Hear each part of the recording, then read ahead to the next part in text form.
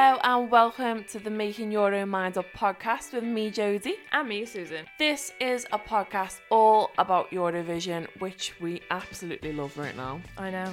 We've already took you through how the contest works, the history of the event, the Big Five. I now know who the Big Five are because of my Suze. That's true. I know everything about Liverpool, every single bit. I'm a fully fledged member. They gave me the keys to the city. We'll take you in as a scouser now. That's it. So if I have fully converted Jodie into being a Eurovision fan, I'll have very much succeeded. And I'm going to buy a house in Liverpool and live here forever. We'll welcome you with open arms. So we have made it from our studio in London all the way to the fabulous Liverpool. Very exciting. We had one hell of a journey today. I know. Well, first of all, they let Jodie drive us, which wasn't in the plan, let's say. Who passed that risk assessment? Well, that's on a train strike. But yes, let's just say it was a very fun journey up here. Yeah, well, we've had on and off rain all day, so it's not been the best visually, makeup-wise for us gals. No, not at all. And also, we had a situation with our accommodation where it felt like it was non-existent for a bit. And we had to just push that panic out of our brain. And we just went to the media centre and watched the dress rehearsal. Well, we were ringing this man and we were like, shaking. Our eyes were twitching. It turned out he just casually forgot his own address. I know, it was crazy. And we just mentally blocked that out with a bit of Eurovision, which is the whole point of the competition, I think, is just, honestly, it's just forget all the stress. Yeah. Anything that goes wrong, go Eurovillage. Just go Eurovillage. It's grand. Don't worry about it. But yeah, it's been quite a wild ride. But at the end of the day, thankfully, everything really does just work out for us. This is the thing. We have lucky girl syndrome. It's contagious, guys. But I've been showing my Susan all round Liverpool and even the famous lamb bananas. The lamb bananas are an interesting one because, first of all, they're unreal to look at. But the whole time you were saying the word lamb banana to me in the car on the way up, I had no idea what you were saying. I was hearing banana. And lamb. And lamb, but I wasn't sure when you were saying the words together what on earth that even meant. To try and describe a lamb banana, it's essentially a banana with a face and legs. So it's shaped like a lamb banana. That's the be all and end all. It is a lamb and a banana in one. So in short, it doesn't, that explanation doesn't make it any clearer. And when you see them, that also doesn't make it any clearer. But they're everywhere and they're very fun. I really enjoy it. But when you see them, you go, oh, that's a lamb banana. That is true. That is true. I think it also fits quite well with all of the art installations that are kind of up and about, in the celebration of Ukraine, and you got all these different artists from Ukraine and from the UK, and their artwork is showcased all over the city. I guess it just shows how the culture and the artisticness of Liverpool just exists and why that is so important and relevant to a competition like this and why it would have gotten picked to be a host city. Yeah, I feel like it's been only a few hours in fact, but it's been a real good day today. Completely, and I genuinely feel like I'm living on another planet. I have felt quite emotional at times. I think I was kind of looking around, taking in the Eurovillage and the media centre and thinking, I don't really understand how this is my life. I grew up watching the Eurovision and being obsessed with it. My family have loved it forever. And now for some reason, I'm here for work. So I'm doing the job that I love in a competition that I love, surrounded by people that I love. And it doesn't actually really make sense. If I had looked back at my life, I never would have thought that this is where I would be. And it's unreal. Like, we're having a great time. We're living our best lives. Yeah, we truly are thriving. I know it's bizarre because I am just in my hometown, but I'm so excited. I'm like, oh, I can't believe I'm in Liverpool. How did I get here? And people are stopping us and asking Jodie for directions. And we're just standing here like, I'm on my holiday. I don't know how to get anywhere. And I'm like, yeah, down there to the left.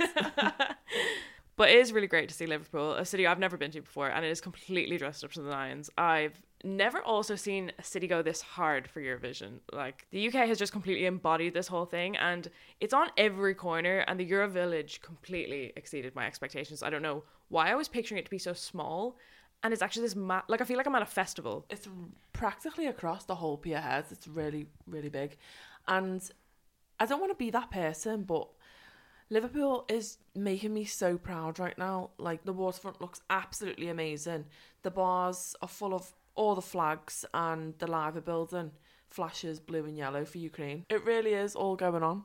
The library building looked absolutely amazing. I do think the little touches like that with the lights is just a nice little special touch, especially because they're all kind of important buildings in Liverpool and everyone sees them all the time. And everywhere you kind of turned and looked around, there was something to do with Ukraine or something to do with Eurovision, and it just feels so special. Yeah, the darker it gets, you've got the lights from the stage, then you look around, you've got the lights on the library building. Again, it reminds you of why we're here in Liverpool, why we're doing this for Ukraine. Also, if you hate the Eurovision, you should have gone on holiday somewhere else this week, because you can also hear it from everywhere as well. It's so loud. There's speakers everywhere. Everything is amazing. And being at the Eurovillage and just hearing the crowds cheer and like sing along and everything, which is a bit mad because essentially we're all just sat around watching TV together. Because that's what it feels like. You're even got the commentary and everything, and it just feels like you're sat watching TV, except we stood. We stood for hours to do it. It's wild because essentially we're all just watching ABBA Voyage. Like, we're cheering for them like they're there, and they are not there. Listen, who doesn't love a bit of ABBA? Everyone loves ABBA. That's why we're here. That is Eurovision. But getting into tonight's second semi-finals. Iconic scenes, first of all. Dancing on Liverpool Pier. Oh, we were up and down Liverpool Pier enjoying it. But it is surreal, and obviously now we have 10 more acts that will be joining us in the final on Saturday. Okay, Susan, take me through them. We have got Albania, Cyprus, Estonia, Belgium, Austria, Lithuania, Poland, Australia, Armenia, and Slovenia. There are some really interesting acts there, but how do you feel about the performances, Jo? I'll start with Belgium because I am literally obsessed with Gustav. Absolute dance anthem, gives me Boy George vibes. This is Malta part 2 for Jodie right now, to be honest. She's basically just found another one. She's obsessed. The good thing is, though, Belgium actually got through.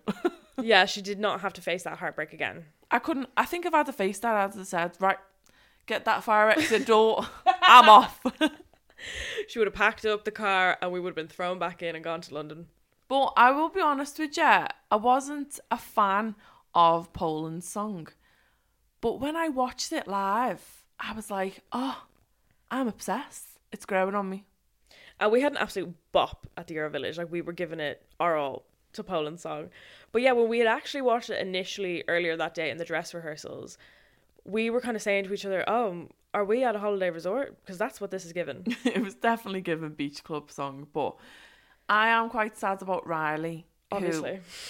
Yeah, he's repping Denmark and didn't make it through. Yeah, every single time that we've seen Riley over the course of these past couple of months, anytime we see him anywhere, Joe just goes, I love Riley. Do you know, he gives me the energy and the vibes that his song is going to be on Heartstopper, which is the Netflix show. Yeah, completely. And also, I found it very surprising to find out that he was 25 today. Oh, I was shocked. Riley, listen, if you're listening to this, drop that skincare routine. Yeah, because we would have been in the same year at school, and that's embarrassing for us. Oh, don't say that. Don't expose my age like that. But back to my list, I originally had Denmark, Armenia, Estonia, Belgium, San Marino, which I'm sad about, Austria, Australia, but only 5 of those got through.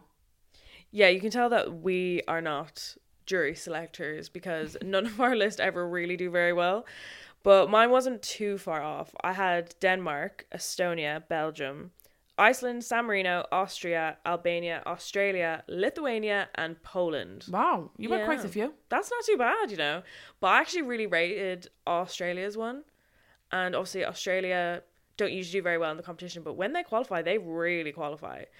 And their song was absolutely unreal. It had all these layers. The crowd were loving it in the arena and in the Eurovillage. Like, people were just absolutely popping off. I love a little surprise screamo as well. Yeah. I wasn't expecting it, and I was living for it. I did enjoy Australia, and it was interesting because we spoke to Dami Im on the 3rd episode, and she obviously came second in 2016 for Australia. And this year, I'll be honest, I didn't think Australia were going to do that well, but they absolutely smashed that performance. Yeah, when we talked to Dami, she made it like kind of sound as if, oh, well, no one will ever vote for Australia. It'll never do well, ever. And then you think, well, you came second, and this band could do really, really well. This song actually has the chance to come first. Yeah, it could be, for sure. And what do we know is going to happen when Australia win? Ireland will host the Eurovision. Moving on. End of. Another one I really want to mention, because it was such a crowd favourite, and for me, I think it's a potential winner, is Austria. Oh, 100%. That was such a fun one. I loved the Edgar Allan Poe references, and I think they said that the writer of the song genuinely didn't know who Edgar Allan Poe was, so that's why the last line is, who the hell is it? I'm going to second that, because sorry to this man, I do not know this man. Have you never heard of Edgar Allan Poe? No. Well, I guess we're going to have to do a follow-up podcast where I educate you who Edgar Allan Poe is, and I don't know, you bring me to where he grew up and we mess around. Eurovision podcast part 2. The Poe edition. But what I really liked is how fun the song was, and I really enjoyed being in the crowd just chanting Poe. That was great. Yeah, that was, do you know, I wondered why we were chanting Poe. I thought it was a bit, I thought it was like Finland's cha-cha-cha. Do you think we were just loving the Teletubbies? Yeah, 100%. I was like, dipsy, dipsy. Oh my god. La, la, la, la, la. Definitely a catchy song though. Who the Hell is Edgar is quite similar to Finland's Cha-Cha-Cha.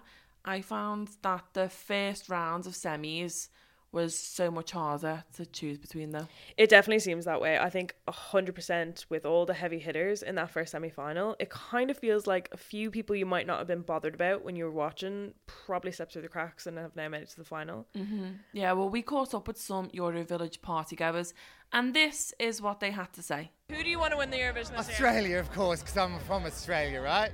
Finland or Austria? Finland. Sweden. Finland. Finland. I thought Belgium was a laugh. Belgium. Israel or Norway? Austria. Hoping Poland and maybe Finland. Finland. Austria. Yeah, Austria. Finland. Hey, Muller, of course. Change your mind. France. You can see some really clear winners in that. I mean, Finland is absolutely just shining through that. And so is Austria, which was great. But I was surprised by the lack of Sweden in there. Yeah, only one vote for Sweden, but I do feel like Loreen is going to remind us how amazing she is in the final, which is Saturday, by the way, getting close now. Oh, don't get me started. I actually can't handle it. Okay, really quick, I think we need to talk about the interval acts. Oh yeah, Misdemeanor, Mercedes, Benzova and Tamara Thomas. Unreal drag names. They served and left no crumbs. And I love that they were playing the parts of Alicia, Julia and Hannah too. Yeah, that was honestly so iconic. It was so seamless, and the Queen machine, I think, is a really nice touch of how to transform them. Like, I wasn't expecting it when they popped back up there. Well, I think the one thing that done it for me was trusting your dancers after jumping off a box. But honestly, yeah, it was just so good. And it was actually a really great performance as well from really big Ukrainian singers too. A really great performance that actually, and as you know, us Brits, we do like running through Wheatfield, so. That is so true. But overall, it was just an amazing evening in an amazing city, and I will never get over that this is not only happening in the country that we live in, but we're literally in the city, in the media centre, in the Eurovillage, everywhere, watching the competition, surrounded by people who love it just as much as I do. Yeah, I think this is why Liverpool is the best host. It's welcomed the whole contest. Everyone who loves Eurovision has been welcomed with open arms. And I'm going to be sad when it's over, I'll be honest. And it almost is. We've got one episode left.